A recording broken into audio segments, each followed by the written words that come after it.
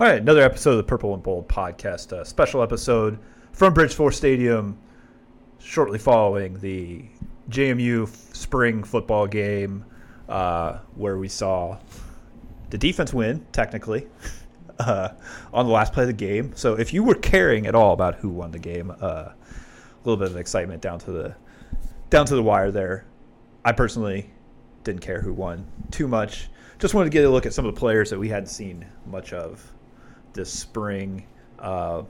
Looking forward to our first glimpse of what JMU might have in the fall. I'm here with Noah Fleischman. We both just watched 2 quarters of JMU football. Overall impressions, Noah, just after seeing full contact football for the first time since November. Yeah, I think it took the defense, a series to get used to tackling again. Obviously, first series, Alonzo Barnett leads them down 80 yards, easy touchdown. I was like, okay. But then, next 3 drives, 3 straight 3-and-outs, defense kind of got its stuff together. It took a second. Mm-hmm. Obviously they haven't tackled all spring, so first time they do it. Obviously some growing pains, but, they did it. And I think that was good. And I think, we saw a lot of guys we haven't seen a whole lot of, which I think is good. People look at the quarterback play. Obviously, we'll talk about that in a minute. But overall, I think it was good. Defense, made stops when they needed to, especially at the end. And, we saw a little bit of everything. Yeah. First real look at some transfers. Phoenix Sproles makes a couple catches. Obviously, we'll talk about Jordan McLeod and the quarterbacks coming up. Probably, I guess, the biggest standout maybe as far as the transfers on the offensive side of the ball goes was Tyson Lawton at running back. Is a guy who I don't think is going to get lost in a very talented running back room. No, I don't think he's going to. We talked to him after the game. First carry, 21-yard carry. He averaged, I think, 7.6 yards a carry, something like that, 7.4. He only had 6 carries, had 44 yards, 43 yards, something like that. So, he played really well when he had the opportunities. He talked about after the game, coming into a room that's deep. He knew coming in it was deep, and he was like, as a 6th-year guy, he wants to see if he still got it. Today, I would say he still got it. Yeah, and it's not like any of the running backs had issues, but Kalen Black was the only one not to play, but yeah, he's been banged up. Yeah, and I think expectations are pretty high for Kalen Black going into the fall. But to come out there, Sammy Malinegi gets a touchdown among some of the guys that are returning. Latrell Palmer and but 2 short runs for those guys, both getting to the end zone. Solomon Van Horst also out there. About what you would expect, I guess, maybe from the running backs outside of the fact that Lawton seemed to be the guy that kind of stood out. And then maybe that's not necessarily a surprise. It's just we hadn't seen him in purple. We hadn't seen him with these guys. But, Kurt Cignetti's pointed out multiple times that he once led the CAA in rushing and had played well against JMU in his time at Stony Brook. Yeah, he showed it, right? He showed flashes today. Obviously, he's still learning the playbook. He said he doesn't have it down yet. That was a big thing. He is a veteran guy, but being 5 years in one system, you come to a brand new system, new terminology. It takes time to learn that stuff. I don't think it'll be a problem, once fall rolls around. But he looked good. In running back room, I think it's probably, that and the offensive line are the 2 parts of this team that there isn't any question marks about who's going to play. Obviously, you probably say the same thing about defensive line for the most part, but those are the 2, I think, most solidified of rooms at this point of the, coming up next year, coming in the fall. So, like what we saw there, obviously we can talk about quarterbacks, but running backs did their thing. Yeah, let's talk about wide receivers for a little bit because that's another group that, very unproven. As opposed to the groups you mentioned where, running back, offensive line, defensive line, everybody's back essentially. Yeah. It's a lot of new faces, but guys who made plays today, Jordan Brown, the one guy who is back, had the long touchdown, which Reggie Brown. Yeah, I keep saying Jordan when I'm thinking about the guy who threw in the pass. Yes, Reggie Brown was a 64-yard touchdown, but not necessarily. It was busted coverage, not necessarily a lot to take from that. Yeah. But guys like Elijah Surratt, Phoenix Sproles, they got their hands on some balls, got some touches. Amarion Dawson, can't remember if he ended up with a catch. He was targeted once on a deep ball. It didn't quite connect. Jade Mines got targeted a couple times. Yeah, but I mean, those guys seem to be like acclimating themselves fairly well to a new offense. They do, and I think it's as expected, right? They're all veteran guys, except Surratt. But the other two are pretty veteran. They played college football, and they know how to work. So obviously, yeah, and wide receiver still, I think still some work to be done there. I would not be surprised to see JMU bring in another portal receiver or two. At this point, just because I don't think that is as. Looking at it now, it's a room that might not be as productive as it was last year at the current moment. So, I don't know. Yeah, I would have to think the roster's not set yet.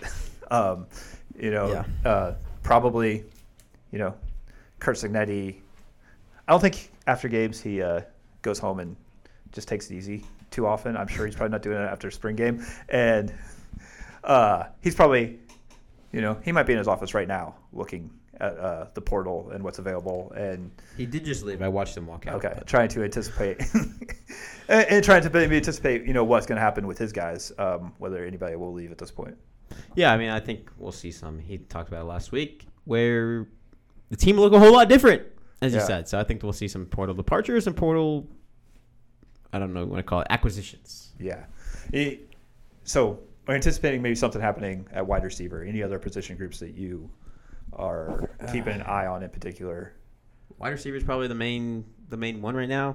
You could look. There's probably other positions they're looking at. You can always improve basically anywhere on the field. I think that this is a team that nobody's really solidified, really. Every position has a part where they could bring someone in better, I should say. Yeah. Look at the defense. Technically the winners of the day with the with the scoring system where they got points for stops, 3 points for a stop, wound up just edging out the offense 24-22 on the last possession. Any major takeaways from what you saw defensively? Obviously missing some key guys that didn't play, have been sitting out with some injuries, but anything that you kind of take away? Two things. Jalen Green, pretty good player. We saw it last year. He did have an interception that he ran out of bounds with. I'm sure he's probably heard a lot about that since. But another guy is Aiden Fisher. We heard a lot about him recently. He almost had an interception today. He's a guy who did have an interception in their scrimmage last weekend. So I think those are the two bright spots, outside of just everyone else as a whole. Yeah, Fisher was a guy who did seem to be kind of in there all over the place. Jeremy Croma, he got to the backfield quite a bit.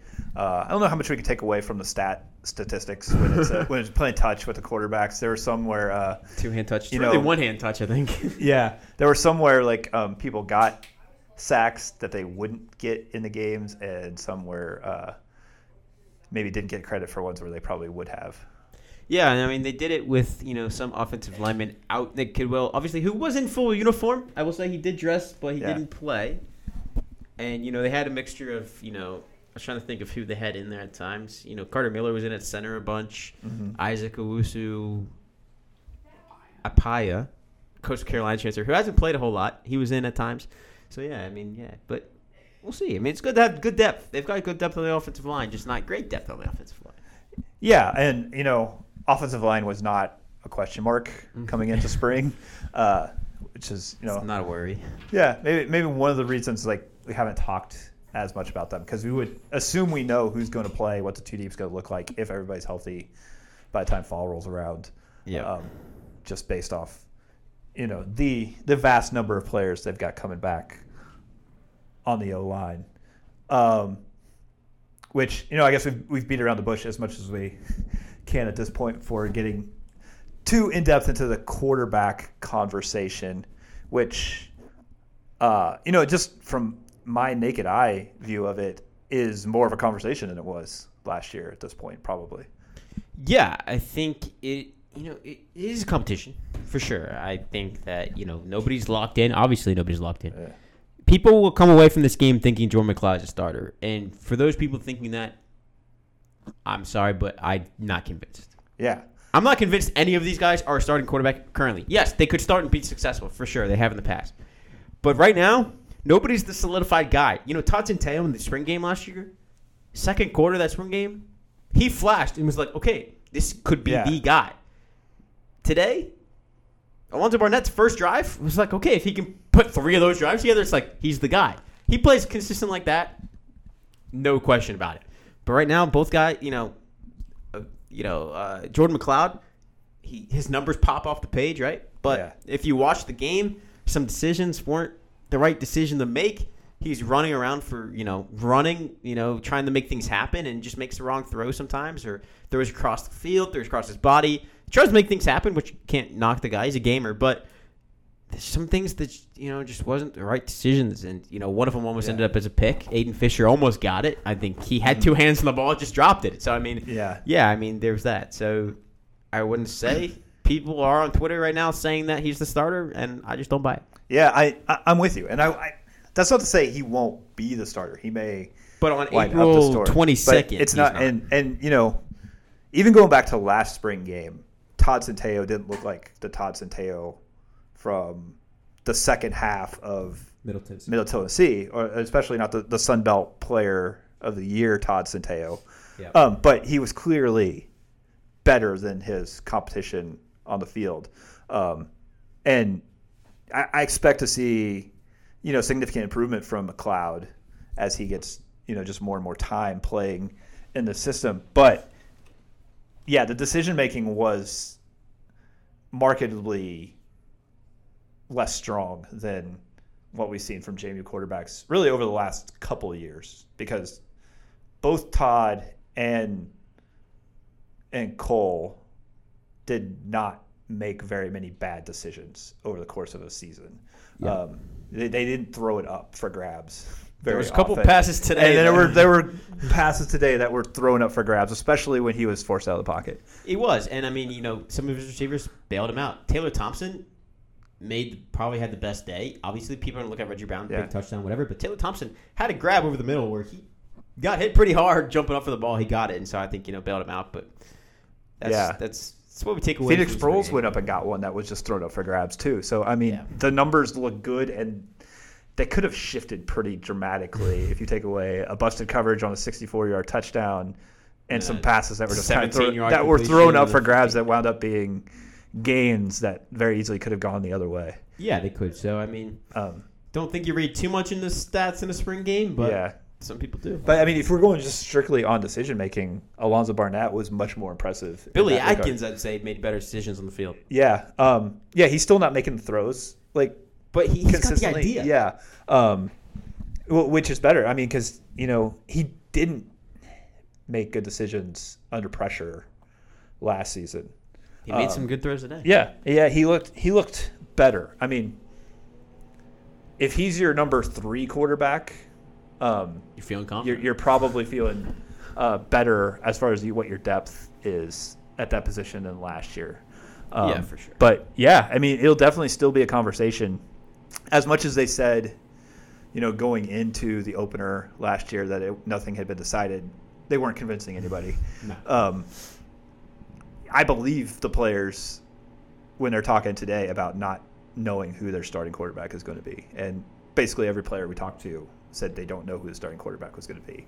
And it wasn't like they were trying to hide the grin on their face when they said it this time around. Yeah, they honestly don't know, and I think that's good to know, right? Yeah. Good competition going in the fall camp, and hey, anything can happen in college football, so we'll see what happens. But before we wrap things up here, I got to give a shout out, right? Yeah. Before this happened, I stopped by JMU women's tennis. It had a weather impacted game. Started outside, outside, came inside to the bubble, just across 81. You can see it from up here. They got a pretty big match with Marshall and edged them by 1 point in singles, and now have the number 2 seed in the conference tournament. So JMU women's tennis on a roll. My only other comment, I guess, maybe about the quarterback situation is McLeod. We're talking about him not making those decisions. Kurt Cignetti's quarterbacks, Tino Sinceri's quarterbacks, have eventually come around to not making those decisions. He's got some time to improve on that. I think things will probably improve for all the quarterbacks by the time September 2nd rolls around. but it was maybe a little bit different than what we've seen the last couple of years. Yeah, it was for sure. So I mean, we'll see what happens. Obviously, whole summer of 7-on-7 to come, and then camp opens in August. Yeah, and a guy who's out there playing at game speed for the first time in a few years is also not something we've seen much of here recently.